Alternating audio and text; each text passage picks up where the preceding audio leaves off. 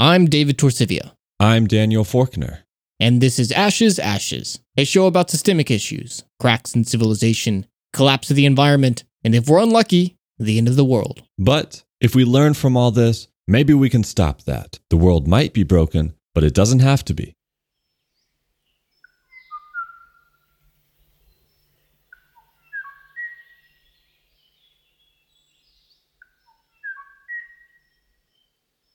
Do you know what we just heard, Daniel?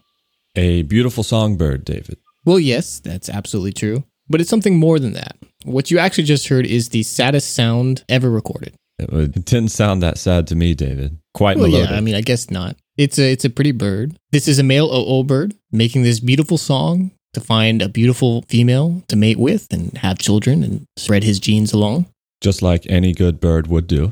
Right. And so, I mean, it's a happy melodic mating song. But what makes this the saddest sound ever recorded is that this OO bird was the very last of his species.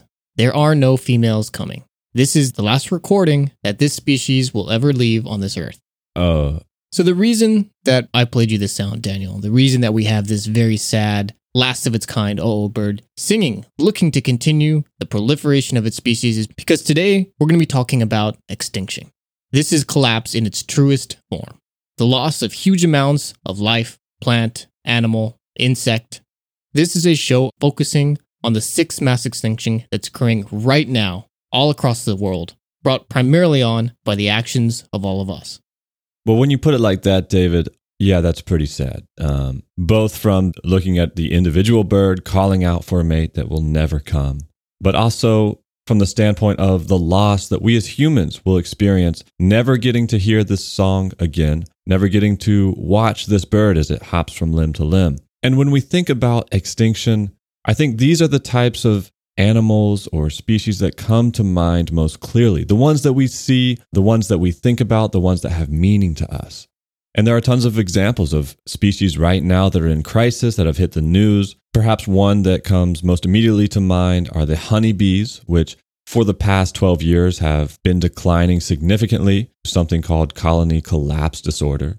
And they've been dying off, especially in the United States, so much so that for the year between 2016 and 2017, beekeepers called a 33% decline in honeybee colonies a, quote, good start, end quote. And that's because as startling as a 33% decline in bee colonies is, losses have been much higher than that. But it's not just tiny insects, Daniel. Large animals are also experiencing these huge declines. So right now, the very last hair of caribou to roam the United States is down to just 3 individuals, and all are female. As a result, this species will soon be gone from the United States. The southern mountain caribou used to roam in large populations within Northwest America, but human activities have destroyed their natural habitats. Similar trends are occurring in Canada. Caribou populations are rapidly declining and have all but disappeared from Quebec, Alberta, and Ontario. The reason they are disappearing is, of course, human activity, mostly logging and population encroachment. But I think this particular species decline really highlights human short-term thinking. Logging is the principal cause of caribou decline, and it's because their main food source is a lichen that only grows in old-growth forests. These really old trees, they're centuries old, which, is pretty incredible. It's such a large animal. This is a huge animal, weighs like 600 pounds. It's evolved for such a tiny plant diet. But what it means is that saving them is not as simple as just planting new trees. We hear this a lot from companies where they say, yeah, we cut down the trees, but we make up for it by planting some saplings somewhere else in the world. Well, if we really wanted to save this caribou species, we'd have to leave huge swaths of forest alone, completely. And, well, unfortunately, I guess that's not economically viable. Another example, David, that anyone can relate to, whether you live in these areas or not, is the lion, the very iconic king of the jungle. Well, lions used to thrive all over continental Africa, excluding the Sahara. They roamed the Middle East, southern Europe, and even as far east as the southern tip of India. Well, today, their habitats have shrunk dramatically to just a few small pockets in Central and Southern Africa. But David, this crisis going on right now, the so-called sixth mass extinction, the significance of this event goes so far beyond what we might perceive in these very noticeable animals, like the lion or the caribou. it goes deep because these species that are at risk connect ecosystems, and those ecosystems interconnect in such a way that it makes modern life possible for humans and so many other things. That's right, Daniel. Humans, our civilization, the very world that we live in depends on the success of many of these animals that are right now on the brink of extinction, or in some cases by species that shouldn't exist anymore but are kept alive only by the intervention of humans stepping in for the animals that we've killed. But we're getting way ahead of ourselves right here. To understand all of this, how we got here, maybe we should step back, like way back, and look at where humans fit into this bigger picture, where we come from and how we interplay with the environment and ecosystems as a whole. That's right, David. Let's look at human beings as a species themselves. So humans emerged about 200,000 years ago in Eastern Africa. We were small, we were fragile, but we found ways to innovate, to adapt, and push past many environmental obstacles until we eventually made homes in virtually every region of the world.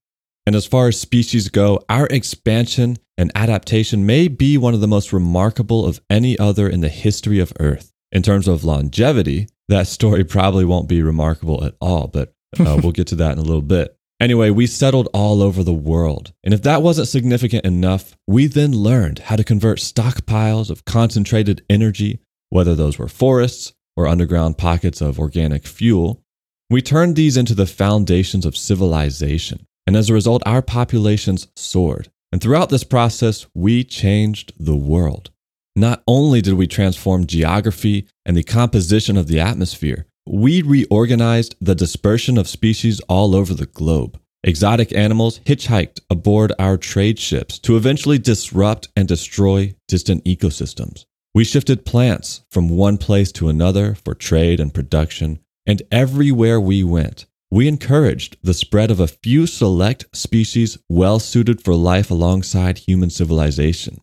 These are cats and dogs, cows and chickens, but also rats and mosquitoes. In fact, we should include these species under the umbrella of civilization itself at this point. So not only have humans been wildly successful at expanding their habitat range, we have also expanded the size of our impact on the Earth. And as civilization expands, it constricts the range and populations of everything else, forcing wildlife into smaller and smaller bubbles until it's gone. This impact that humans have is remarkable when you consider just how small we as biological individuals really are. A recent study that was published a couple months ago found that in terms of biomass, that is how much we weigh when you add up everything, human beings represent just 0.01% of all life on Earth. That's pretty small. Yeah, well, plants are 83% of that. This is trees, this is grass, the crops that we grow. Bacteria, which are on everything, well, all that adds up as small as they are. Bacteria make up 13% of all biomass. But all other life existing outside of this, cats, dogs, whales, cows, fish, all of that is just 5% of this total biomass. Yet despite our insignificance in sheer weight, we have completely reorganized life on Earth. Humans have caused wild mammals to decline by 83%, and we've wiped out 50% of all plants on this planet. Since 1970 alone, the number of land animals has declined by 40%. We've lost 4/5 of all freshwater species, and we've wiped out more fish in terms of biomass than what is currently left in fisheries worldwide.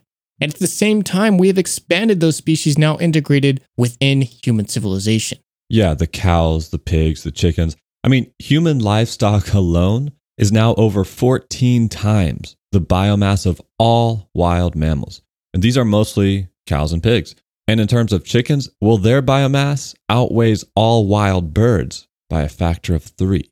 I want to interrupt you just for 1 second here, Daniel, because I think this is a really interesting point. So some episodes ago, at some point, we were talking about the Anthropocene, this geological era that we've entered because of the human effect on the planet, and how we would delineate this in terms of this geological record, like the physical rocks in the ground, as what would future geologists, whatever the species they might be able to point to and say, oh, this is when humanity started. Well, if the entire era is named after humans, Anthropocene, I imagine it would be something like, I don't know, our contribution to science, our contribution to art, perhaps our ingenuity, Those are nice ideas, Daniel. But in that past episode, we boiled it down to just tiny little carbon nodules from all the fuel that we burn that turns into this mist that is deposited everywhere. But in this episode, we discovered another paper that suggests something maybe even more embarrassing, and that's a huge fossil record that will be left behind in our legacy. And what makes up this fossil record, you might ask? Our skulls, our bones that are concentrated in cities all over the world, David. Well, not our skulls and bones, but rather the bones of the massive amount of chickens that we grow and kill every single year to support this very large industrial civilization. So you're saying, David, that when extraterrestrials visit Earth some millions of years in the future, and they look at the geologic record, they will determine that humans or some species like us must have been on the Earth, not because of anything that we created, but by the sheer amount of chicken bones left in the Earth. Exactly. Either that or maybe the chickens took over the Earth and eventually destroyed themselves from overpopulation. But the reasonable conclusion will probably be like, oh, some species grew these things as food, disposed of their body, and left behind huge amounts of bones that have been fossilized and make a line in the geologic record. That's our legacy. So our legacy is, unfortunately, a legacy of death, at least geologically speaking. Well, we mentioned that we're in the midst of a mass extinction, the so-called sixth extinction, also known as the Holocene extinction, or the so-called Anthropocene extinction. And when we have studied the species going extinct in the past, well, they were often very unique species to begin with. These are species that only existed within a niche ecosystem, like distant islands, mountains, or on ice shelves, like polar bears and penguins. These are species that would naturally be fragile to any major shifts in the world because of their niche environments. But we're seeing something very, very different play out today. And that is a global biodiversity catastrophe as the expansion of this civilization, most notably industrial agriculture and global climate change, combines to mark one of the greatest challenges to life going forward the Earth has perhaps ever seen. And so there was a paper that came out in 2017 that tried to shed light on this sixth extinction, and it had some pretty important things to say. The likelihood of this rapid defaunation lies in the proximate causes of population extinctions: habitat conversion, climate disruption, overexploitation, toxification, species invasions, disease, and potentially large-scale nuclear war, all tied to one another in complex patterns and usually reinforcing each other's impacts. Much less frequently mentioned are, however, the ultimate drivers of these immediate causes of biotic destruction, namely human overpopulation and continued population growth and overconsumption, especially by the rich. These drivers, all of which trace to the fiction that perpetual growth can occur on a finite planet, are themselves increasing rapidly. Thus, we emphasize that the sixth mass extinction is already here, and the window for effective action is very short, probably 2 or 3 decades at most. All signs point to ever more powerful assaults on biodiversity in the next 2 decades, painting a dismal picture of the future of life, including human life. Daniel, we read a lot of academic papers, a lot of journals, a lot of pieces of research for the various episodes that we put together here. Right. And I just want to say, language like this is never in academic papers. This is basically somebody screaming, saying the end is nigh. Why aren't you listening? Look at this thing. We are in the midst of apocalypse. This language from researchers in an academic journal is like very, very unusual, and we should be paying attention to this. You mean the part where it says that we have 20 to 30 years to address this mass extinction before it's too late? One of many parts that I think deserve to be called out here. But yeah, I mean, this is serious business. And what I think really stands out about this article is it addresses the fact that when we look at mass extinctions, we make a fatal flaw when we're only looking at species themselves. That's the lion, the caribou. And what the paper highlights is we find a much more alarming picture when we look at population decline and the extinction of populations themselves. So that's a loss of habitat range, loss of ecosystems, and decline in population sizes of species. When you look at it this way, you can actually see how extinction can be baked in to a species just like climate well before that very last individual dies off. Daniel, I know we mentioned before baked in a couple times. I know I talk about it a lot when we're talking about climate change. Maybe we should elaborate on that idea just for one moment. Yeah, okay. Well, I mean, I guess the idea is when you look at climate, the idea that a warming effect can be baked in basically means that our systems, our global systems, environmental flows, they take a long time to develop. But if a lot of our CO2, for example, gets absorbed by the ocean, that's going to have an effect, but it may take several years or even decades or centuries to play out. I mean, think about if you have a pot of boiling water and you put an ice cube in it. Well, the ice cube doesn't melt right away, but you know that that process is baked into this. It's going to happen. And so in the same way that our effects on climate get baked into these systems, these extinctions become inevitable when the various populations of a species become so affected and so fragile that recovery becomes impossible and an eventual petering off becomes inevitable. Yeah, and this paper that we just mentioned, well, it specifically looked at 27,600 vertebrate species, and on a more detailed analysis documenting the population extinctions between 1900 and 2015 in 177 mammal species, end quote. 32% of the species in this sample are declining both in population as well as habitat range. And 40% of the mammals looked at have experienced an 80% decline in habitat range. All this is leading us very quickly to collapse of ecosystems that we rely on to sustain our civilization. But further, it's occurring 1,000 times faster than the natural extinction rate, with some groups disappearing much, much, much faster than that, as we'll discuss in just a moment. Oh, I want to focus on just one concept from this thing that we just mentioned here, where, I mean, this is a show about extinctions, about species that were alive and now no longer are. Mm-hmm. But that isn't just it doesn't just happen. You know, it's not like one day all the animals are here and the next day you wake up and they die. Extinction doesn't occur like that. It's not just a cliff that they all jump off and they disappear. Extinction is a process that ultimately results in extinction. But before that, you have population declines. So population is troubled, it's pressured from influences from the outside, whether they're climate, whether it's human, whatever it is, it declines. And then at some point, as the population declines, it becomes more vulnerable to more and more influences that are coming in from the outside. And this is the important feedback loop that we really want to get to in this episode, where a more vulnerable population declines that much faster, which makes it that much more vulnerable. And then at some point, it cannot be saved. It falls off a cliff, and the next thing you know, it's extinct.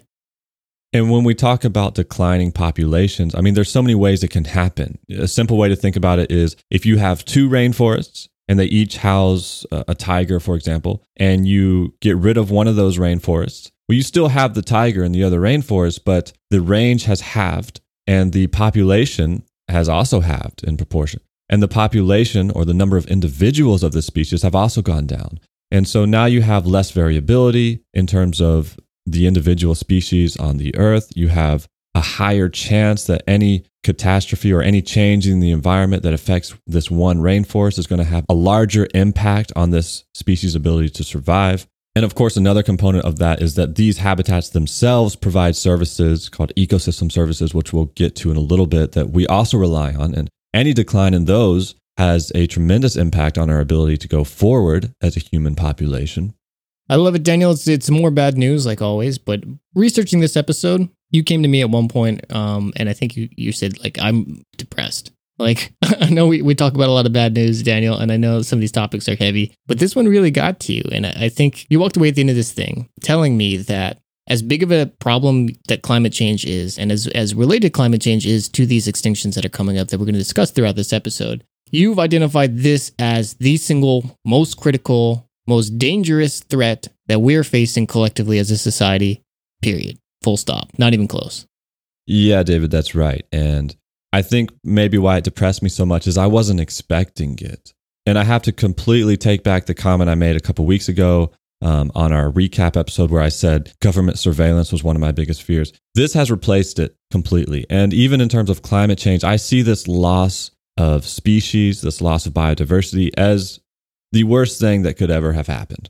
And maybe it seems kind of odd to say that this is worse than climate change. How is that possible? But if you could just isolate climate change to a warming atmosphere or rising seas, without all the attendant things that produced it, like our pollution and habitat destruction, it's very easy to see how biodiversity could give us a way forward. You see, the diversity of species and ecosystems that we have in our world, that's information. It's information that has been assembled over millions, hundreds of millions of years. And specifically, if you look at it broadly, our global diversity is a book, a magnificent book in which the secrets of adapting and surviving abound. And this giant book has information on withstanding violent storms, adapting to drought and floods, adapting to extreme heat and cold, how to filter waste, how to heal. And losing species and ecosystems means that we are losing whole chapters of that book that we will never recover. And that's bad for us. I mean, here's an example. 3/4 of our entire food system globally is supported by just a handful of crops and 5 animal species, which of course themselves, as we've discussed, are propped up by unsustainable industrial inputs like pesticides, nitrogen fertilizer that's unsustainable, and all these types of things. That system is going to fail. There's no doubt about it. But in a world where a diversity of species remain, wild species of plants and animals could take the place of our defunct monoculture systems. Wild species that are suitable for consumption would reveal themselves in places that we would normally consider too dry or too wet, too salty, or whatever to grow suitable crops. In other words, we would find a way forward, even if it means on a smaller scale. But that's only if those wild species survive. Once they're lost, that's it. There's no more. There's nothing left to adapt to our changing world. And those branches extending from the tree of life, which may have provided us with answers, which took millions of years to develop, won't be there. And so we too will perish. Okay, Daniel. I mean, that's beautiful and that's poetic. And I can feel your passion coming out in this, but... My depressing poetry. Yeah, the depressing muse of extinction. But one of the criticisms that we get about discussing this 6th mass extinction, about the loss of biodiversity in the world right now is that, well, you know what? Extinctions happen. It's a natural evolutionary process. Right. And what's more is that these extinctions are cyclical to some extent. You know, like there are, if we're on the 6th mass extinction, well, there were 5. That must mean there's 1, 2, 3, 4, and 5, right? Yeah, exactly. So like this is just part of the natural process of Earth. It's something that we should be expecting to happen. And if animals cannot adapt to this changing world now, the world of climate change, the world of humanity, to the Anthropocene, well, then they don't have a place in it. Or so the argument goes. This comes up a lot in conversations, not just with extinction, but also climate change. Like, well, you know, the Earth goes through cycles and periods of extinction, so it's normal. I swear to God, if I hear somebody say Maunder minimum one more time. Yeah, okay, David, whatever that is. But this idea that, oh, the Earth goes in cycles, so it's normal. I'm not really sure how this just became accepted. This idea that, oh, if something has occurred before, it can't be novel or significant to us now. Think about this, David. The first mass extinction occurred 450 million years ago, and humans have been around 200,000 years. So to put that in perspective, if that first extinction occurred 1,000 years ago, that means that humans have been on this earth for 162 days, give or take. So yeah, if you're looking at the history of the earth on a billion-year timescale, I suppose mass extinction and climate change does seem pretty normal. But to use that as justification for destroying ourselves makes no sense. We might as well just detonate every single nuclear bomb on Earth all at once on the grounds that it would be less catastrophic than that asteroid that wiped out the dinosaurs 66 million years ago. I mean, that's cyclical, right? And what do we have to lose? I have no response to that. But to get back to that timeline real quick, I mean, we as humans are witnessing an existential event play out right now in front of our eyes that is so exceedingly rare. It occurs once every 50 to 100 million years or so. And we are the direct cause. So David, tell me again why I should be concerned with shareholder value and market returns. 1 second. I mean, I want to pull out real quick and get rid of all the morality and like how fucked we are because of the things that we're going to talk about in this episode with the impending effects of this mass extinction. What do you mean the morality? Well, whether it's right or wrong. But I just want to note for 1 second how like metal it is that humans in just a couple 100,000 years, I mean, we've made plenty of animals extinct, like the giant sloth in America, the woolly mammoth, like we killed those, but that wasn't enough in the past 1,000 years, give or take, with the real production of civilization. And really, honestly, in the past 100, maybe 50 years, we're bringing on an extinction. This is the same type of thing that an asteroid does. And here we are doing it single-handedly just because we got to drive our car to the grocery store, buy some plastic wrapped... or buy an exotic frog, as we'll discuss. Yeah, so we can have a pet frog in our apartment on the other side of the world. That is objectively, I think, a really good measure of how harmful we can be and how much power humanity has, even if it's for a really terrible, horrible thing. But anyway. Listener, take from that what you will. But I mean, I agree. It is pretty fascinating, just the scope of impact we as humans have had on the earth. Nothing in the history of anything fucks shit up as well as we do. That is if we've got one skill, that is definitely. But it's also hard to be proud of it in any way when you realize that we've done it accidentally and we've done it basically through extremely short-term, short-sighted processes that we didn't take the time to understand. And even as we are... Just imagine if we'd been trying. Yeah, just imagine if we've been trying. And also very unimpressive about this is as it's going on, we still struggle to even recognize it. As destructive as we are, we're not even aware of it. But to get back to the show, David. Yeah. Okay, Daniel. We got off on a pretty big tangent there. Metal tangent. So let's nail in on a little bit of these facts here and explain the ecosystems and the biodiversity and why they're so important and so fragile, and why this mass extinction that's currently ongoing is such a big factor to them. We have to understand ecosystems and the important role they play to really grasp how catastrophic loss of species really is. And there are a variety of ecosystems in our world. We have the grasslands, forests, various aquatic ecosystems, and each one of these are interconnected. And they provide benefits and, quote, services that we humans take advantage of. And I think calling these, quote, services actually undersells how we rely on ecosystems. Because when you look at what we get from the environment, you quickly realize that the answer is, well, everything. So conceptually, these ecosystem services are grouped into 4 broad categories. You have provisioning services, which is probably what comes first to mind in terms of our food, our water, but also includes things like medicines, energy, and even genetic diversity, which we benefit from. The next category includes supporting services, like the production of oxygen and the formation of soil. Things that we've talked about in the past with Chris on that What We Reap episode a long time ago. Another one is regulating services. So these process waste. They absorb climate change. They filter our streams and rivers. They keep pathogens in check, pollinate flowers, and purify the air. Well, David, just to pause real quick, since you're from New York, I think I read that if we want to turn this into a money conversation, I think New York City actually spent recently $2 billion to protect a watershed upstream of the main city. And as expensive as that might sound, the result is that in protecting this watershed, it very naturally purifies the water, and it costs a lot less to treat once it reaches the city. And if you wanted to replace this conserving process with a water treatment plant, that would have cost $10 billion or 5 times more.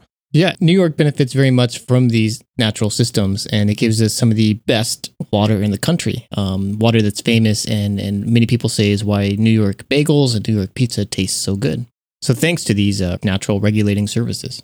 But of course, you can't reduce these services to simply economics, because the last service that we get is cultural. This is the pleasure we get from climbing a mountain, or the spiritual fulfillment, or our scientific discovery.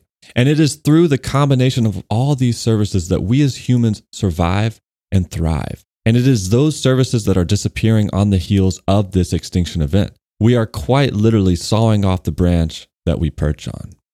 Human history is dominated by the idea of progress. It's a natural step from one thing to the next, and it's inevitable. We're always moving forward to bigger and better things. But maybe our idea of progress is wrong. Historically, progress for us has meant more cities, more houses, taming the wild by turning a swamp into a golf course, moving a rural farmer from the land to the city. But this view of progress is misguided and actively harming us when the things we destroy in the name of progress are the very things that we depend on for survival. These wetlands, these swamps, forests, animals, and so on. In our short-sightedness to move forward to more visible steps of construction, of development, of things we can point to and say this is progress, that we can measure and chart and say, look at how quickly we're moving forward. We've lost sight of the systems that enable all of this. We've risked these systems that enable all of this, and in doing so have threatened our very existence.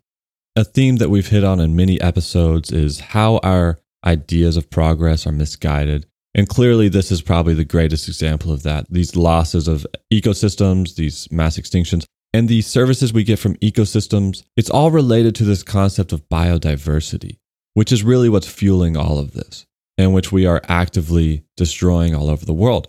For example, the last 2 years saw more deforestation than ever, with 50% more annual loss of trees in 2016 and 2017 than in 2015. The area being lost translates to trees being destroyed at 40 football fields every single minute, which honestly is incomprehensible to me.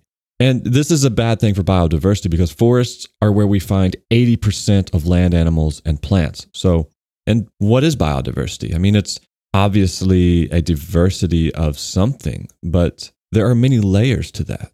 Biodiversity is made up by a lot of different concepts. It's not just, oh, look how many animals there are here. It's a lot more nuance than that. There's a chicken over there. There's a cow over here. There's a pig over there. Yeah, it's like, look at this petting farm. We're so biodiverse. No, not. It's much, much deeper than that. I mean, yes, all the different species is definitely part of it. But it's not just how many species there are, how many different species, but it's the individual populations themselves. Are there unique populations all around the world of these species?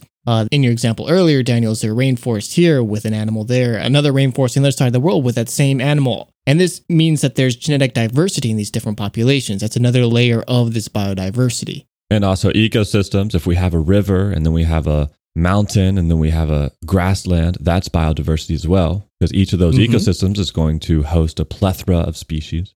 And even more, like just the cultures of these animals. And I know it's weird to apply that word culture to an animal, maybe. I think that's a very human concept. But the same species in different areas will often have different ways of interacting with each other, different customs. And again, that's another weird word to use, different behaviors than other populations. And this biodiversity means that all of these things are important in developing a worldwide, unified, healthy world and ecosystem. And oftentimes we don't even understand how this biodiversity plays out. In fact, saying we often don't understand is actually an understatement. I would say we really just don't understand at all. I mean, we might look at a species in the jungle, like a monkey, for example, and we think, oh, it's the top of the food chain. If it disappeared, that would be tragic, but it wouldn't really affect the ecosystem. But what we don't realize is that species is an important seed dispersal, and it's responsible for upkeeping many plant species because it picks a flower or it picks a fruit and eats it and then goes somewhere else, and the seed gets dropped in an important place. And I also read somewhere, David, that there's a parasite. So parasites are actually really important in ecosystems. There are parasites that will latch onto amphibians. The amphibian, for some reason, in response to this parasite, decides to jump into the water to cleanse itself. And in jumping into the water, it becomes food for some aquatic species. So there are so many ways that species interact and ecosystems interact. And that is what biodiversity is. And that's what makes up that book of information that I mentioned earlier. Actually, well, speaking of parasites, these are one of the more threatened groups right now, with up to a third of all parasites at risk of extinction from climate change and other factors. Woo! And at first, we might seem sort of excited about this fact. Nobody likes parasites, at least the way that we think about them. Ticks, tapeworms, lice, these types of things. Oh, you're telling me those are endangered? Sounds good to me. Yeah, I mean, that's what we thought initially when we started looking into this. But what we don't realize is that in many ecosystems, parasites make up 80% of the food links between species. So that means you need these parasites to transfer energy, nutrition from one animal to another, like that example of the frog jumping in the water. So wiping out these parasites means the ecosystem collapses. But another side of this is that a diversity of parasites keep each other in check through competition. And so wiping out a majority of them could give rise to rapid expansions of parasites and now have an unprecedented opportunity to flourish, which could be bad if the ones that survive happen to be the human flesh-eating type, for example. Yeah, that wouldn't be good. But there's something I want to highlight about that, David. When you said that parasites play an important role in ecosystems, transferring energy from one species to another, this is such an important point about why this extinction is such a problem. Because I guess when we think about animals going extinct, We might point to one and we might point to another. And we get this idea that, hey, if we have 1,000 animals and 40% of them go extinct, well, pick 400 of them by random, they're gone, and we're left with the rest. Because there are global forces and trends that are driving extinction, these forces are going to target species that are either similar in terms of genetic similarity or similar in terms of how they operate or where they live, but it also means it targets species based on function. It's not necessarily a random dispersion of species that are going extinct. So to make an analogy here about what that would mean if extinction was something that was affecting civilization, what are some of the functions we might think of in terms of the forces that maintain civilization? What are some functions, David? I'm just spitting some stuff out here, but education, food production, transportation, energy production, very general, large-scale things here, but... Exactly, David. Those are functions. So imagine we wake up one day and all of a sudden the species under the transportation family group that makes up civilization is gone. We have no more roads. They're all gone. And more than that, they're never coming back. There's nothing we can do to get them back. Imagine the effect that would have on civilization. Or imagine we wake up one day and there are no more electricians. This group of people that served this role in civilization, they're just gone. No more lights, no more power, no more anything dealing with that. This would have a dramatic effect on our ability to survive. Well, that is what we are doing to these ecosystems. We're taking out functions. When things go extinct that serve an important role or link in these systems, those ecosystems collapse. They can't function. And so those services that we relied on, they too disappear. Daniel, and I think there is no more visible part of this very important and connecting creature of these ecosystems than insects. When we started the show off talking about honeybees, and we all know this example of a very important insect in terms of our food production. We depend on these bees to pollinate our flowers, our food, our crops, so that we have something to eat. Without them, this pollination process really falls apart. And I mean, there are other creatures that will pollinate, moths and things, but honeybees, other types of bees are a very important part of this process. Without them, industrial agriculture might not work at all. I have to admit, throughout my life, I've been a bit biased against our insect friends for a long time. I don't crush them when I see them or anything like that. I just mean emotionally, I guess I've kind of been a little bit not very fond of them. So I used to not look forward to summer, even though I love the sun, mostly because I knew that, hey, once summer came around, I'd have to deal with a lot more mosquitoes. There'd be spiders crawling into my room and cockroaches and all this stuff. But now, after researching this topic and realizing how much we are losing and how important they are, I feel like I'm aware of a loss, of something that I'd never really appreciated. And I have to admit, it makes me a little sad. And so you mentioned insects are valuable, and there's a number of ways that they are. Pollination of so many of our crops, like you said. Without these insects, we wouldn't have chocolate, for example. Insects provide food for birds, bats, amphibians. You know what I do like, Daniel? And I have to defend myself here. I love vanilla. Everyone's always like, oh, don't be vanilla. Yes, I like vanilla a lot. It's a very complicated flavor. David, vanilla is actually one of the most complex flavors in the world. That's my go-to defense every time. Which is why it's in so many things. I mean, that's the whole point. It's the reason why vanilla is everywhere is because it's so good. I just have superior taste buds. I can appreciate all the different notes of vanilla. No, but I think it plays really well into this conversation because the vanilla plant itself is wholly dependent on a bee called the vanilla bee for its pollination. Except the problem is kill the vanilla bee. It died 100 and something years ago. We wiped it out. It's extinct now. So now all vanilla plants are manually pollinated by people, mostly in Madagascar. Somebody's out there with a little brush moving the pollen from one flower to another. And that's the only reason we have vanilla today. That's crazy to me that the only way we have this spice or flavor that's super expensive, which I guess that it kind of explains how expensive it is. Although I'm sure it's not as expensive as it could be because I doubt that labor that's manually pollinating that flower is getting paid what perhaps they should. But, insects play a really important role. That's the point. They also fertilize our soil. They degrade waste. They decompose dead animals. They control pests that eat our crops. And we use them for the discovery of medicines and applications. I mean, there's a new wind turbine design that's out and floating about that was designed with the way dragonflies interact with the air. And it's expected to provide a 30% efficiency boost to wind energy production because of this design. And a fungus that interplays with a beetle was discovered, which kicked off modern transplant surgery. It wasn't possible to do surgery transplant before the discovery of this insect-related fungus because the body would naturally reject any new organ. And it was only through this fungus that we could figure out how to repress the body's immune response to these foreign organs. So I guess the point is we need these insects. But unfortunately, these insects all around the world are in trouble. And we really saw this brought to life last year in a study that just came out and that looked at the insect populations in Germany for the past 27 years. And what was interesting about this is these insect censuses were done predominantly by citizen scientists. These aren't paid researchers going out doing a long-term study because there is no market for this study. Nobody wants to pay for this. So people who care instead about the environment and these insects took it out of their time to measure populations of these insects over 2.5 decades. And what they found over these 27-year period is that the population of insects declined by 75%. That means the population of insects alive today is just a quarter of the size that they were just 27 years ago.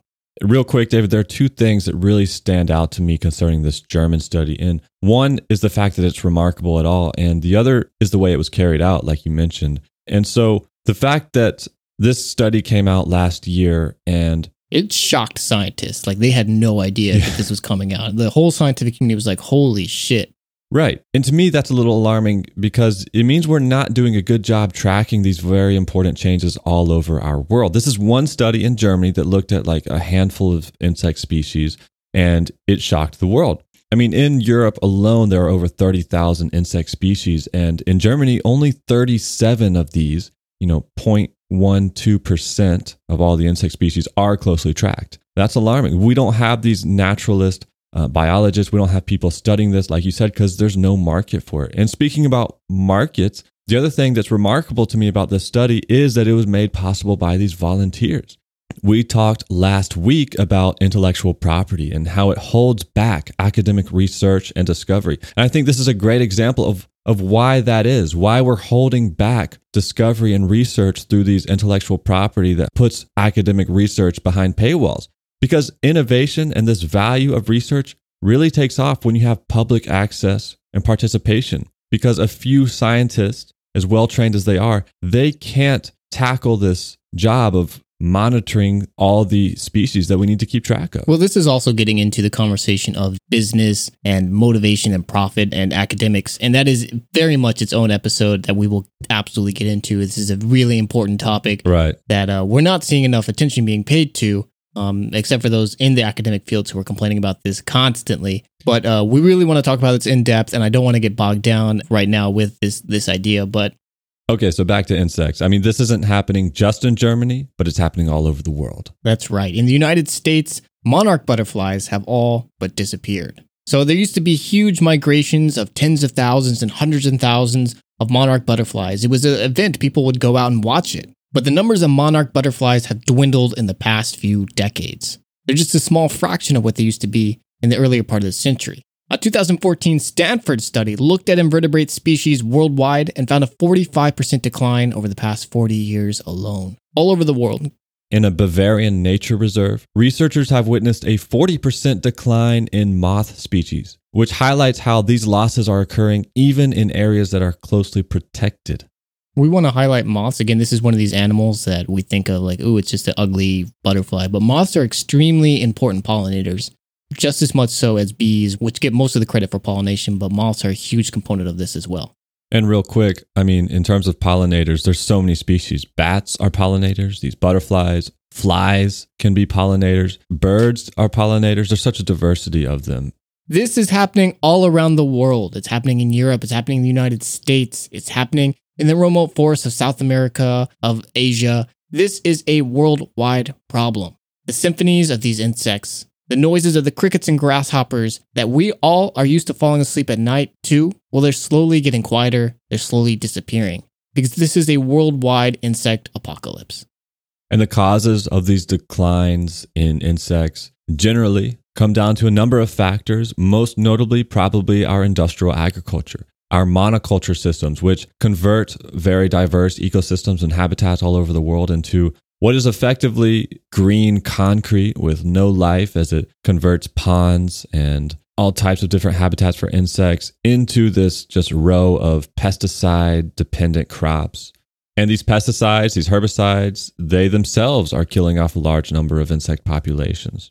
I want to focus on monoculture just for 1 second to understand why this is such a huge problem. Whereas, yes, we're losing a sort of environment, an ecosystem that would have had a lot of different diverse life, but we're replacing it with more life, and this life flowers the same. That shouldn't be a problem, right? But the problem is, whereas before a field would bloom in all sorts of different times over the season, some would flower in spring, some in late spring, some in early summer, some in late summer, some in the beginning of autumn, and it goes through. So there's always a source of food for the various animals that live in this environment. A monoculture field, in contrast, flowers once. And after that flowering is done, there is no more food, potentially for many miles. And that distance is too far for an insect to go out and search for something to eat, and instead starves to death. This is one of the biggest problems with monoculture, and it's something that it's just not easy to fix. Monoculture may in fact be completely incompatible with insect biodiversity. And of course, insects are a very important link in the food chains.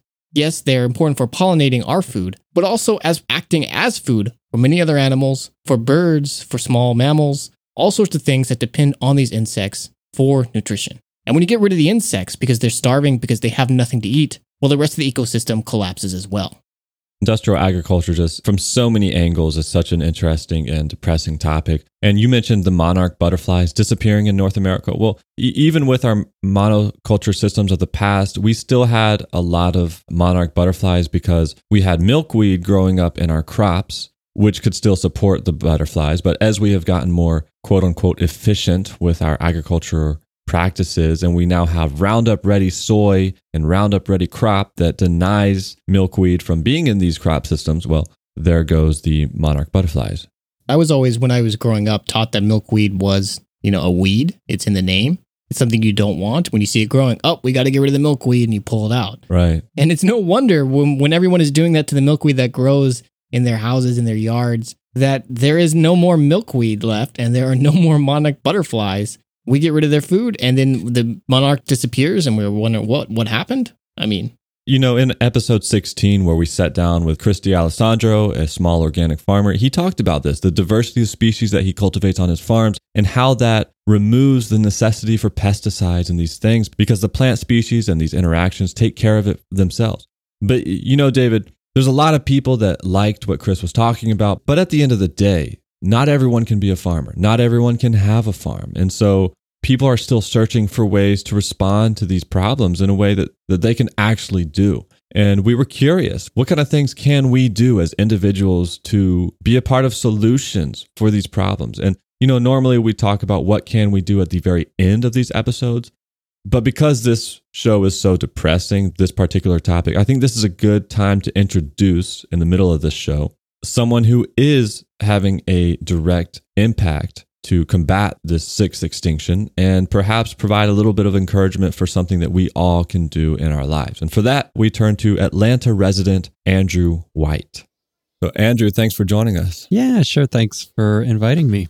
So Andrew, you have a home in the metro Atlanta area, and in the front yard, you have a beautiful garden. Thank you. Yeah, it's really nice. Lots of flowers blooming. There are tomatoes growing. In the spring, you had some fruit. Can you tell us a bit about your garden? I hear you have a dog in the background too. Yeah, that's my sugar. So she makes any noise. That's just, she likes to talk sometimes. It got started, as a personal project, as a way to kind of combat the suburban lawns and shrubs that you see over most of suburban Atlanta.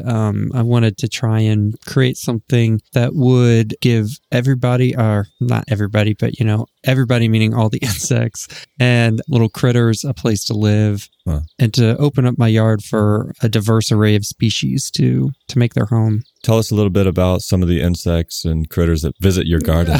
Yeah. I select plants specifically for their ecological value as well as their ornamental value. One of the plants that I have is Passiflora incarnata, and it's more commonly known as the passion flower or maypops. Oh. Yes. And it happens to be the only host plant for the Gulf fritillary caterpillar. So, which turns into a butterfly? Yes, that's right. The Gulf fritillary is a butterfly, and it's the only plant on which that butterfly can lay her eggs and produce offspring. It's the only plant that the caterpillars will eat. And so it's always a joy to see, those plants. And I've got milkweeds for monarch butterflies. We've got mountain mint, which is just absolutely covered with all kinds of bees and wasps and surfeit flies and all kinds of things. Yeah, that's actually something that really stuck out to me. So I grew up in Georgia, and I remember as a kid seeing butterflies and bumblebees, but growing up, after a while, I guess I took them for granted. I saw them less and less. And walking through your garden, I noticed just how many of these insects we were surrounded by. And it stuck out to me as being unusual, I guess, because I just got used to not seeing them around so much. I mean, you've got tons of bumblebees on your lavender plant. You've got so many different kinds of butterflies. And that one plant you mentioned with all the different kinds of bees. I mean, it looks like a swarm, just 24/7. Yeah, I think a neighbor of mine must have a beehive in their backyard. And it seems as though the entire hive is over here just enjoying the mountain mint plant. But yeah, I mean, you're not wrong. It's definitely counter to the prevailing aesthetic of, a nice mown, one species of turf grass lawn, which you have to apply a lot of chemicals and pesticides to keep it that way. Right. The kind of gas station plants, I call them, like azaleas, and I'm not talking about native azaleas. I'm talking about the exotic ornamental plants that people put in their yard because that's what's available in the trade right now, and that's what you see at your local hardware store or grocery store. They're easily accessible, and so people plant them. But with a little extra effort, you can find places that sell more native plants that aren't raised with pesticides and things through local plant societies or nature centers and things like that. So it's important to have native plants in order to get those pollinators into your yard, right? Yes. Do you still have pollinators that visit your exotic plants, the few that you do have? Yes. So you mentioned the lavender earlier. Lavender is not a native plant. Of Georgia. Right, of Georgia. But it does have value in terms of its nectar is a food source for bees. In particular, you notice the bumblebees. Yeah, so there are some exotic ornamental plants that do have ecological value, but what's lacking is plants that are food sources for those larval stages.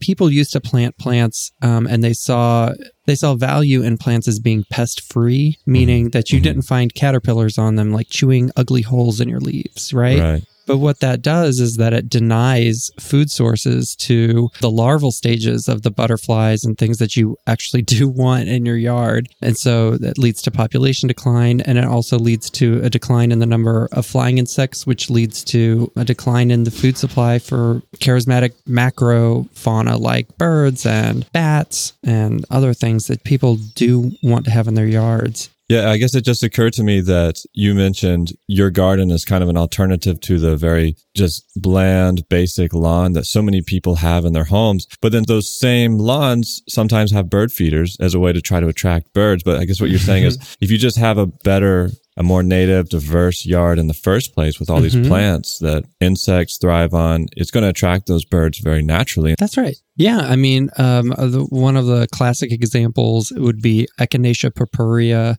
Their seed heads, if you leave them on through the winter, are actually a food source for native goldfinches. And you'll see in my garden here over the winter months, if you don't cut down, that's the other thing people do is they, after their perennial plants have gone dormant, they cut off all the old foliage, and get rid of it, put it in bags. They rake up their leaves and stuff them into bags and they're hauled away. But that stuff is actually super important to the whole ecosystem. Like fallen leaves provide cover and forage for insects to overwinter. And a lot of times, different Lepidoptera, so like moths and butterflies, their pupa or their cocoons will overwinter on those dead plants that most people cut down. Right. So if you just kind of let them be and cut them back in the spring, you could preserve a lot of different life in your garden. Okay. So you've mentioned a lot of species names. It's clear you know a lot about gardening, or it seems like to me. But one of the things that I find fascinating about your garden is that you maintain this at the same time you have a full-time job, you have an active social life, you have hobbies outside of this. So for someone out there who may like the idea of cultivating this native garden that can attract these species, but feels that it's something that they don't have enough time to do, or they're not an expert in this, what can you say to that person? I would just say that... how much time do you spend on your garden? Maybe I guess it depends on the week, maybe an hour a week. That's very low. Yeah. We spend more time mowing our yards. Yeah, that's true. Yeah. I guess it depends on your tolerance, right, for how messy you allow your garden to get. I like a messy garden because a messy garden to me means a garden that's full of life. And I don't see it as messy. I see it as welcoming to a variety of different species. And so it does seem like Americans are kind of obsessed with creating an environment that's sterile. Yeah. And clean and neat as a pin. And nothing out of place, What if we just let go of that for a second and think differently about how we manage our landscapes so that we're providing a place for all the critters to live, I think it's important to understand that the wild creatures in our world have very few places left that they can live. That's why I do everything to make my yard a place that is welcoming of everything, whether it's a garter snake or chipmunk or beetles or butterflies or all kinds of bees, even yellow jackets. I don't bother them, and it's all just part of a bigger picture, right? One of the things that people do in their yards that I think should stop doing is spraying for mosquitoes. Interesting. Yeah, that's a huge problem because those pesticides that you spray on your lawn, they don't just affect just this one species. So if you're spraying for mosquitoes, that same pesticide is going to kill other insects that, that we rely on for things like food. Well, what about the mosquitoes themselves? Because this is something I've heard a lot. Oh, mosquitoes, they don't have any ecological value. Do you think there's truth to that, or are they perhaps a food source for something that's very important to the ecosystem? They're absolutely a food source for all kinds of different animals, birds, amphibians. Listen, it's all part of a bigger picture. And if you start spraying pesticides to kill things like yellow jackets or mosquitoes, you're impacting all these other things that you may not even realize. So a lot of things that people you mentioned before, I used to see all these bees and butterflies, but one of the things I've heard from a lot of people is that there used to be so many more fireflies around, right? Mm-hmm. Their populations have really been decimated. People don't see as many of those as they used to, like when they were growing up. And, with each subsequent generation, we kind of produce a new normal with what people can expect. Right. So I guess if you're growing up today, you just think this lack of, or whatever the amount of insects or ladybugs or fireflies that you see, you just think that's normal. Right. Yeah. But it's not. It's a product of over application of pesticides, over application of herbicides, and this lack of native species. Right. Lack of native species, this kind of devotion, I guess, to this aesthetic that sterile environment that you mentioned. Yeah. So anyone out there who wants to get into gardening a little bit more, are there any resources you could recommend to someone who's totally new to this? Yeah. The first thing I'll say is that you should probably research. There are probably native plant societies in your area that you can join. You can go to a meeting. I know here in Georgia, they do plant rescues. So they'll go to a site that's about to be developed and they'll go and they'll dig up all of the native plants that are growing there and bring them back and either sell them in an annual fundraising sale or they'll put them in their own yard. So organizations like that would be a great way to get started, meet a group of like-minded people. And it's so much fun too to just learn about this kind of stuff and to see the results in your own yard. If you're more bookish, you could try one of these books. The recognized authority on this matter is Douglas Tallamy. Mm-hmm. And he has a book called Bringing Nature Home, which is a great resource for people who are interested in understanding which plants attract which species of insects and pollinators. And then the other one that I've really liked that's a little bit more recent is called The Humane Gardener by Nancy Lawson. And it's a more sharing the philosophy of creating a space that all of the creatures can live in. We can link both of them to the website, so definitely check those books out. Well, Andrew, we appreciate you coming on, and I think what we all should do is just be thinking about how we can be welcoming to all species. I really liked what you said about that. And having less of this sterile mindset, I think, are two very important mindsets we need going forward. Yeah, I do too. And you don't need a lot of land to do it. You don't need a lot of ground. You can do it in a pot, a couple pots on your fire escape if that's all you have. So awesome. Thanks for having me. Thanks again, Andrew. Yeah. That's such a great interview, Daniel. I think I learned a lot from that. Inspiring. But one thing I want to rant on just really quickly is lawns. Like, I really have this passion for hating on lawns. Maybe it's because I grew up in the suburbs and I really always hated mowing my lawn. So maybe it's like a residual sort of hatred. But the idea of a lawn is so ridiculous. And there's all these hilarious, if you can type into Google like history of lawns, you'll find all these hilarious histories of the lawn from lawn care websites, from companies that grow like grass seeds and shit like that. And they talk about this like long, amazing history about how the lawn changed the world and made it a better place to be in. And let me offer quickly an alternate perspective of that. Okay, David, I can see that you're hotly passionate about this lawn topic. So I'm sorry, I'm going to derail our extinction episode for 1 second just to rant on lawns, because I wanted to do an episode on lawns, but I don't think I can drag it out to quite that long. Plus, nobody wants to hear that. So let me do this just really quick. Lawns were never practical. They're very mowing that stuff is difficult, especially without some sort of mechanical operation. If you don't have a lawnmower, mowing a lawn by hand by scythe is a very labor-intensive process. The other alternative is to have some sort of animal, a goat or something, trim your lawn all the time. That's also impractical. It doesn't look so good. It's not even. Real quick, David, I think before you continue, for any of our listeners outside of the United States, perhaps we should clarify what a lawn is. So you have a house, and then you have several acres or an acre or half an acre, whatever it is, in a subdivision of just green grass. No plants. Maybe you have a couple like up against the side of your house for decoration, but the majority of your land associated with your house is just a very short green grass that you cut down with a lawnmower every week so that it stays nice and pretty. Yeah, just lines and lines of green grass. And especially if you're in the South, it's oftentimes brown grass by the end of the summer because it's too hot. It's the typical suburban idea of, and a lot of these lawn websites will point out, part of the American dream. But originally, the idea of the lawn does not come from the United States, though the popularization of it probably did. But instead rises from the kings of Europe. So these dukes, these kings, these lords in England and in France, especially with the re-landscaping of Versailles. They had so much money and so much labor and were so ridiculous with the way they applied these things. They thought, what is the most ridiculous way I can landscape my property? And of course, a perfectly flat, perfectly manicured, very short amount of grass, which was a novelty, was the most ridiculous thing they could come up with. And they're like, of course, this will show everyone how fabulously wealthy I am.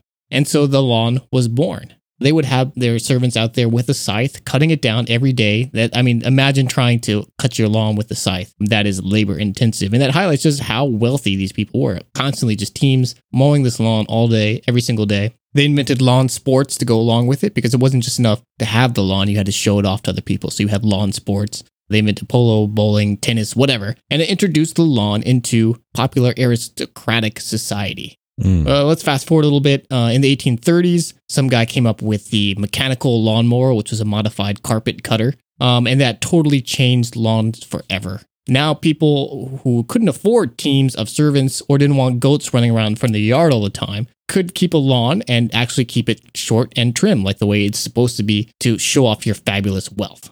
The lawn made the jump from these aristocratic lords in Europe and France to the United States because of the influences of namely two people, Thomas Jefferson and George Washington, who both in the construction of their fabulously large estates, where they had huge teams of slaves able to keep these estates trim and looking nice, decided that they were also going to take this lawn, because they had all this labor and space, and introduce lawns to the United States. And that's what happened. So Monticello, Mount Vernon were introduced to have lawns because they had the slave labor capable of keeping it trim and looking nice and to show off their fabulous wealth in their new nation. New house, new nation, new lawn. Then we saw the introduction of the idea of a lawn as a public space. So people like the Olmsted brothers, who famously designed Central Park, Prospect Park here in New York, as well as things like Piedmont Park down in Atlanta to unify us here, Daniel. They really introduced the idea of the public park, and a huge component of these parks were large fields of grass where people could gather for sports, they could gather for just lounging around, sitting around, and this brought the idea of the lawn to the people's mind as a public space. So at the time, houses were designed, at least in the United States, in the tradition of the European style, which was for privacy. In the front yard, you would have a small garden. In the backyard, you would have a lawn-like area where you could recline and do whatever you wanted. But people wanted to change that, and they wanted their front yards to become this public space, just like they saw these parks. And this really kicked off with the introduction of the automobile. Houses started to be built farther back from the road, and people would plant these along green yards because they thought it was pretty from when you drive past it. And it gave their house a more welcoming feel, even though you were in a walled-off box. So traditionally, you would have been able to just reach out and say hey to your neighbor. But now because you're driving by, the lawn would make it look more welcoming. That was the idea at the time. I think a garden now feels much more welcoming than a lawn, but times change. So World War I happened, World War II happened. People shifted their lawns back to gardens because they needed the additional food, because it was more responsible. But then as GIs started coming back from World War II, everything changed with the development of the first 2 planned communities. These were the first subdivisions that gave birth to the suburbs that cover most of this country today. And there is nothing more iconic in these subdivisions, in these planned communities, than the small house, the white picket fence, and the green lawn between the two. The American dream got tied up with the idea of the well-kept green lawn.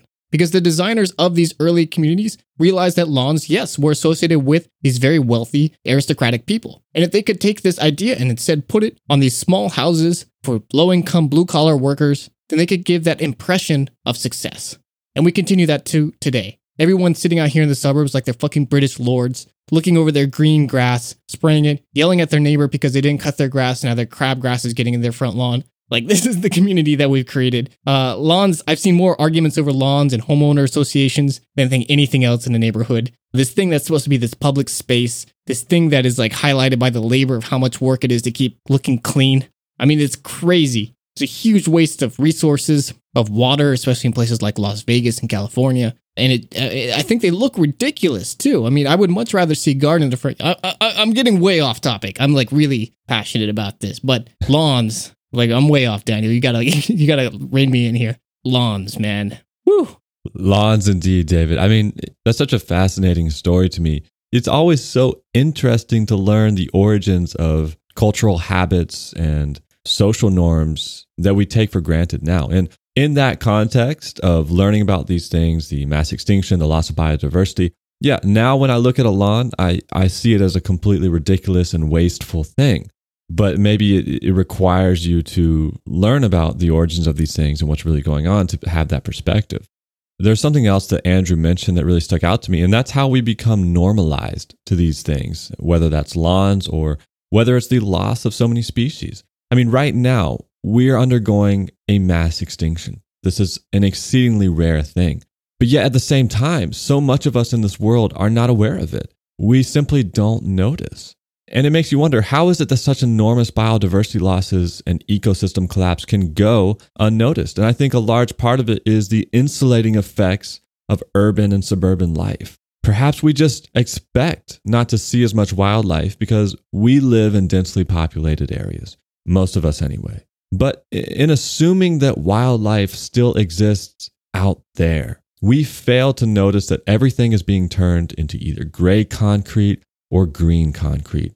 And the wildlife that we think is still out there because we see it in books and we watch TV shows, well, that wildlife is quickly becoming a reality only in those books, in pictures, and in dreams. Although even those are quickly fading.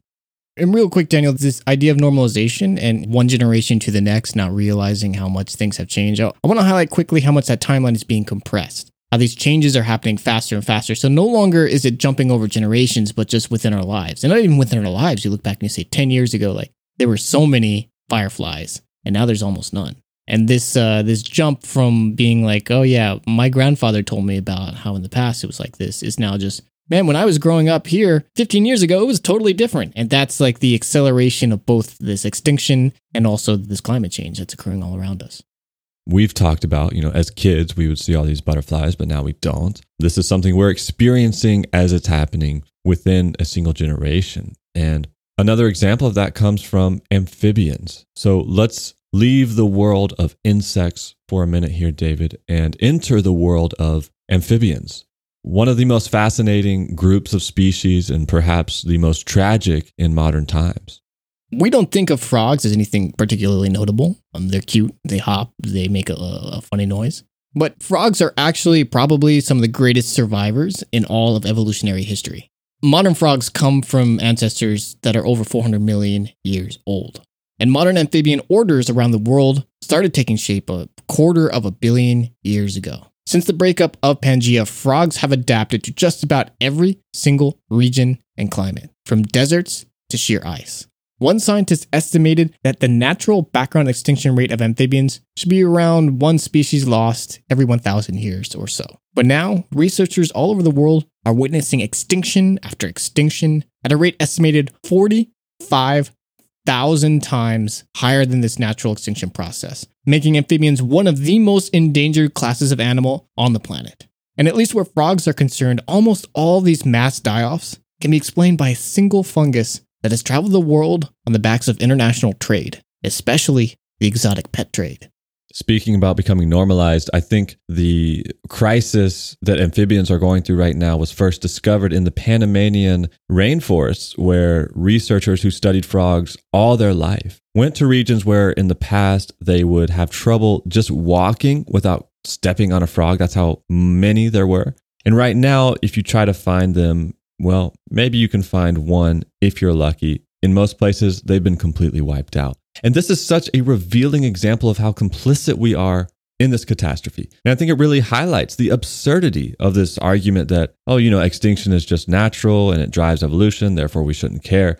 Amphibians play an important foundational role in preserving many ecosystems. And they have survived hundreds of millions of years, even amidst other mass extinctions. And yet here we are today, with large swaths of amphibian populations falling off the map in a heartbeat. And it's largely due to a fungus that we continue to spread because we want to buy exotic frogs from Asia. Crucial species whose ancestors survived the asteroid impact that wiped out the dinosaurs and 4 other mass extinctions. These are being forever lost because we want to buy a frog and put it in a cage. Is that really the legacy that we as humans want to leave on this earth? And amphibians are so interesting, and they do play such important roles in ecosystems. We talked about how parasites transfer nutrients from one species to the other.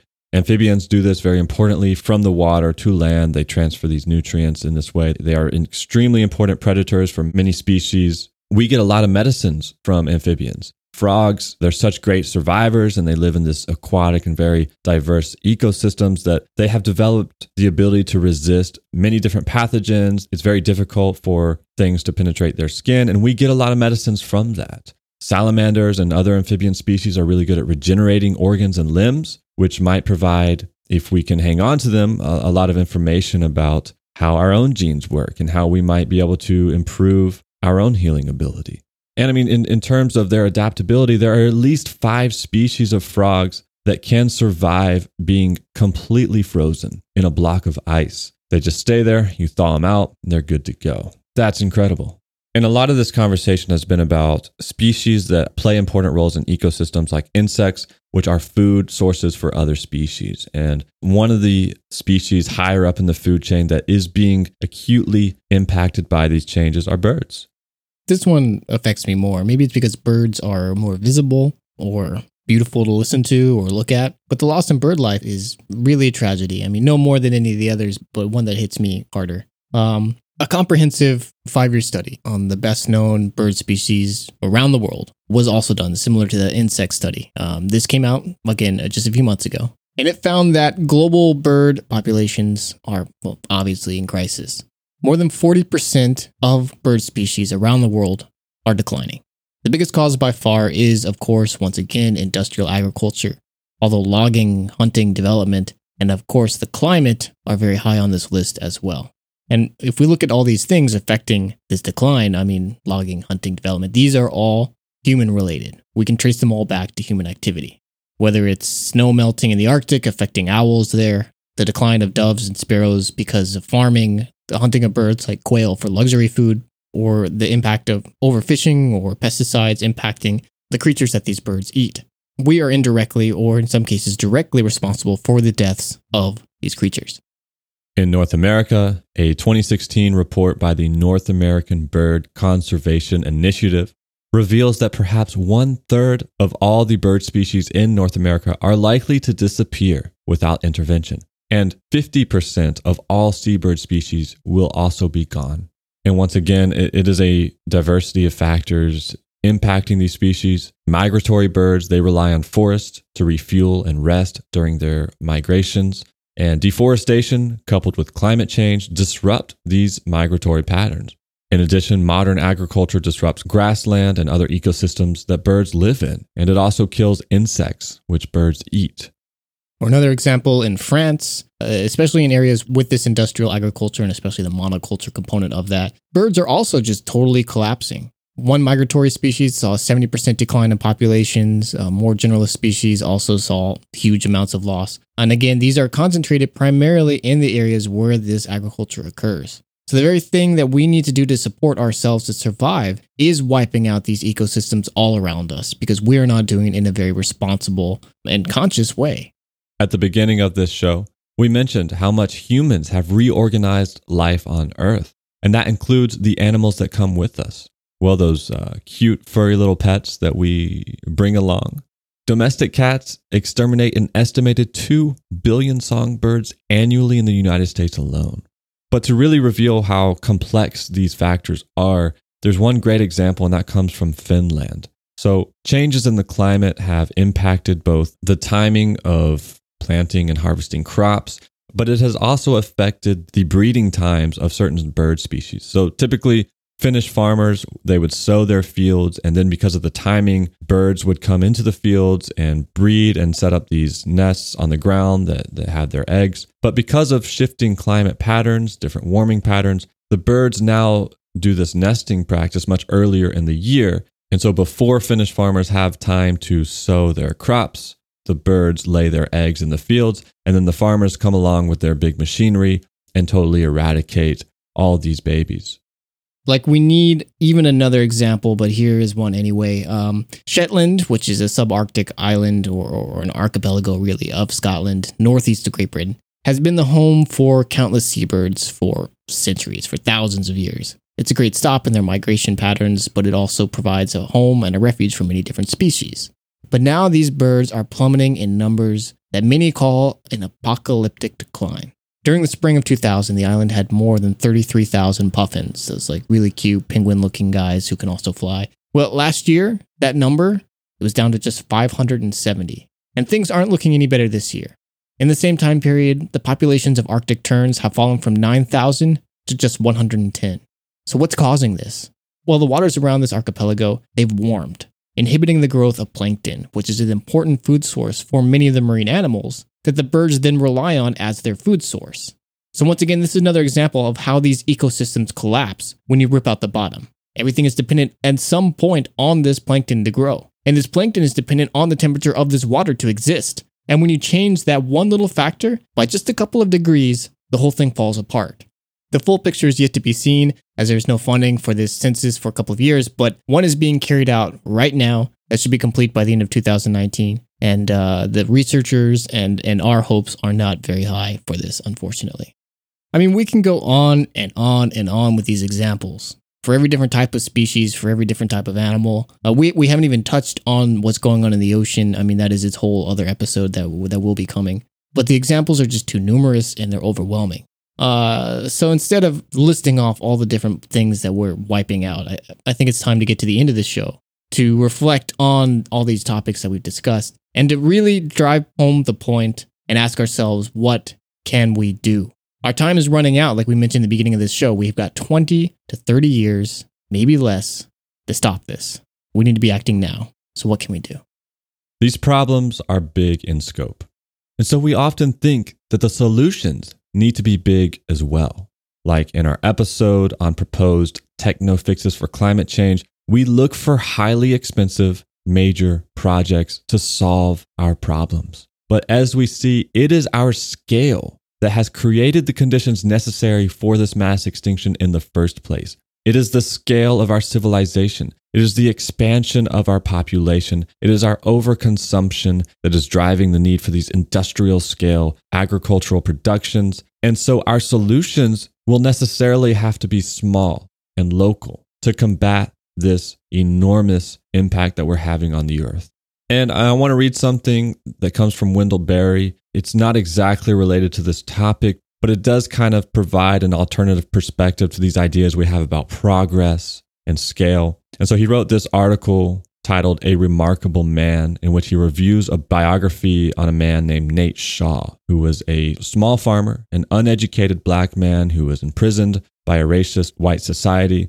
And in this essay, Wendell Berry is talking about what kind of man Nate Shaw might have been if he had been integrated into modern education. And he says, quote, "I am aware that such a man as Nate Shaw stands outside the notice, much less the aim, of the education system. From the standpoint of our social mainstream, the idea of a well-educated small farmer of any race has long been a contradiction in terms, and so of course our school systems can hardly be said to tolerate any such possibility. The purpose of education with us, like the purpose of society with us, has been and is to get away from the small farm, indeed, from the small everything. The purpose of education has been to prepare people to, quote, take their places, end quote, in an industrial society. The assumption being that all small economic units are obsolete. And the superstition of education assumes that this, quote, place in society is up.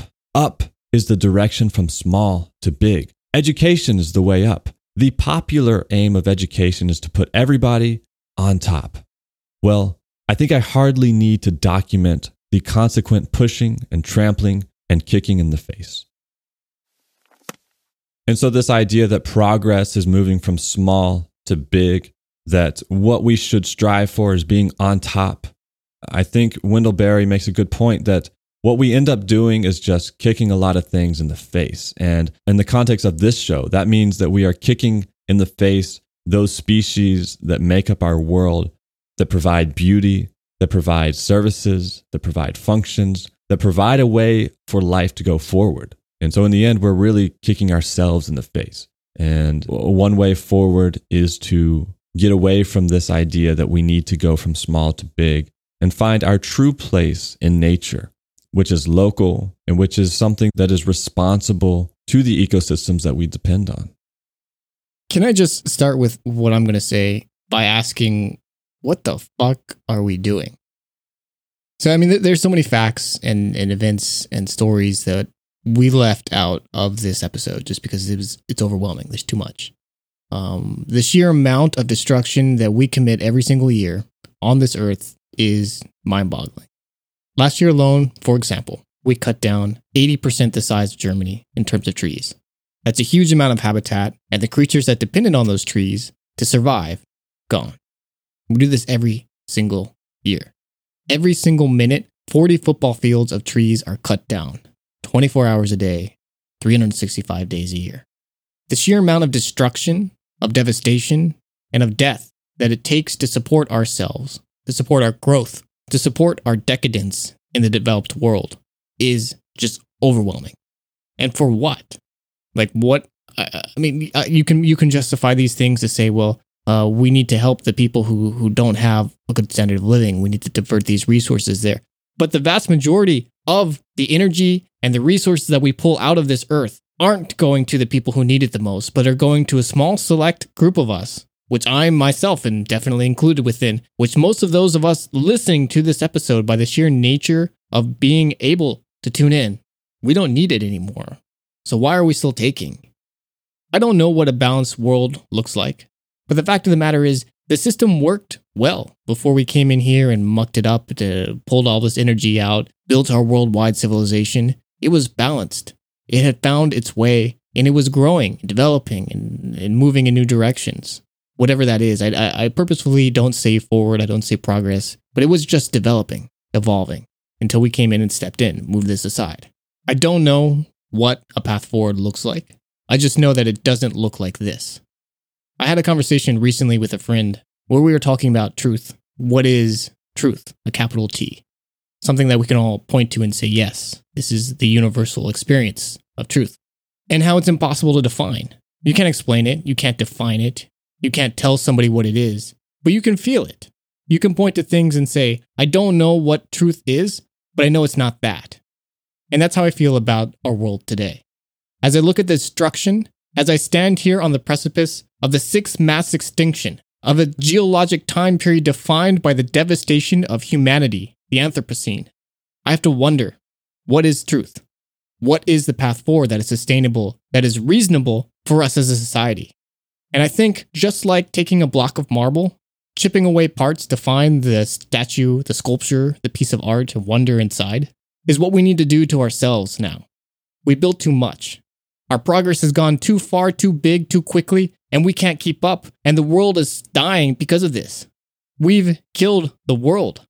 And unless we act right now to chip away the parts that we don't need to find that truth of survival, then we're dooming not only these endangered populations, we're dooming not only the climate, ultimately we're dooming our civilization, our society, our culture, and even ourselves. As was pointed out in that interview with Andrew White, we can all eschewing the very sterile and accepting a little bit of messy nature in our lives, cultivating gardens, cultivating environments that are welcoming to all is perhaps a better mindset going forward. And unrelated, but as we face this crisis going forward of refugees and people displaced from their homes all over the world, maybe we should also extend this welcoming mindset to not just our insect and critter friends, but also our fellow human beings. Also, we touched on this idea in our episode last week about intellectual property. Much of the academic world and the world of research has been turned into a private market, where research is locked behind intellectual property protection that can only be accessed through huge fees or otherwise completely inaccessible to the general public. And one consequence of this control of research is that much of the most important research we need is simply never carried out because it doesn't attract the necessary grants and funding. Studying the effects of a drug that might impact the profits of the livestock industry attracts funding. A long-term study on the cause of insect decline, not so much. We need to open up this ivory tower to the public. Let me read a quote real quick related to that German study that we mentioned, David, where one of the researchers said, quote, "This alarming discovery, made by mostly amateur naturalists, raised an obvious question. Was this happening elsewhere? Unfortunately, that question is hard to answer because of another problem, a global decline of field naturalists who study these phenomena." End quote. So yeah, eliminating these gross profit incentives, planting diverse native species in our land, ripping up our lawns, which I don't need to get into. Again, I can feel my blood rising. Just look at our world and stop and say, this is ridiculous. We're causing a mass extinction. This is something that asteroids do that wipes out life on Earth. We need to consume less. We need to eat more responsibly. That means vegetarian for almost all of us. We need to get rid of these gross profit incentives that prevent people who are wanting to help from being able to do the research to even identify these problems that we're facing.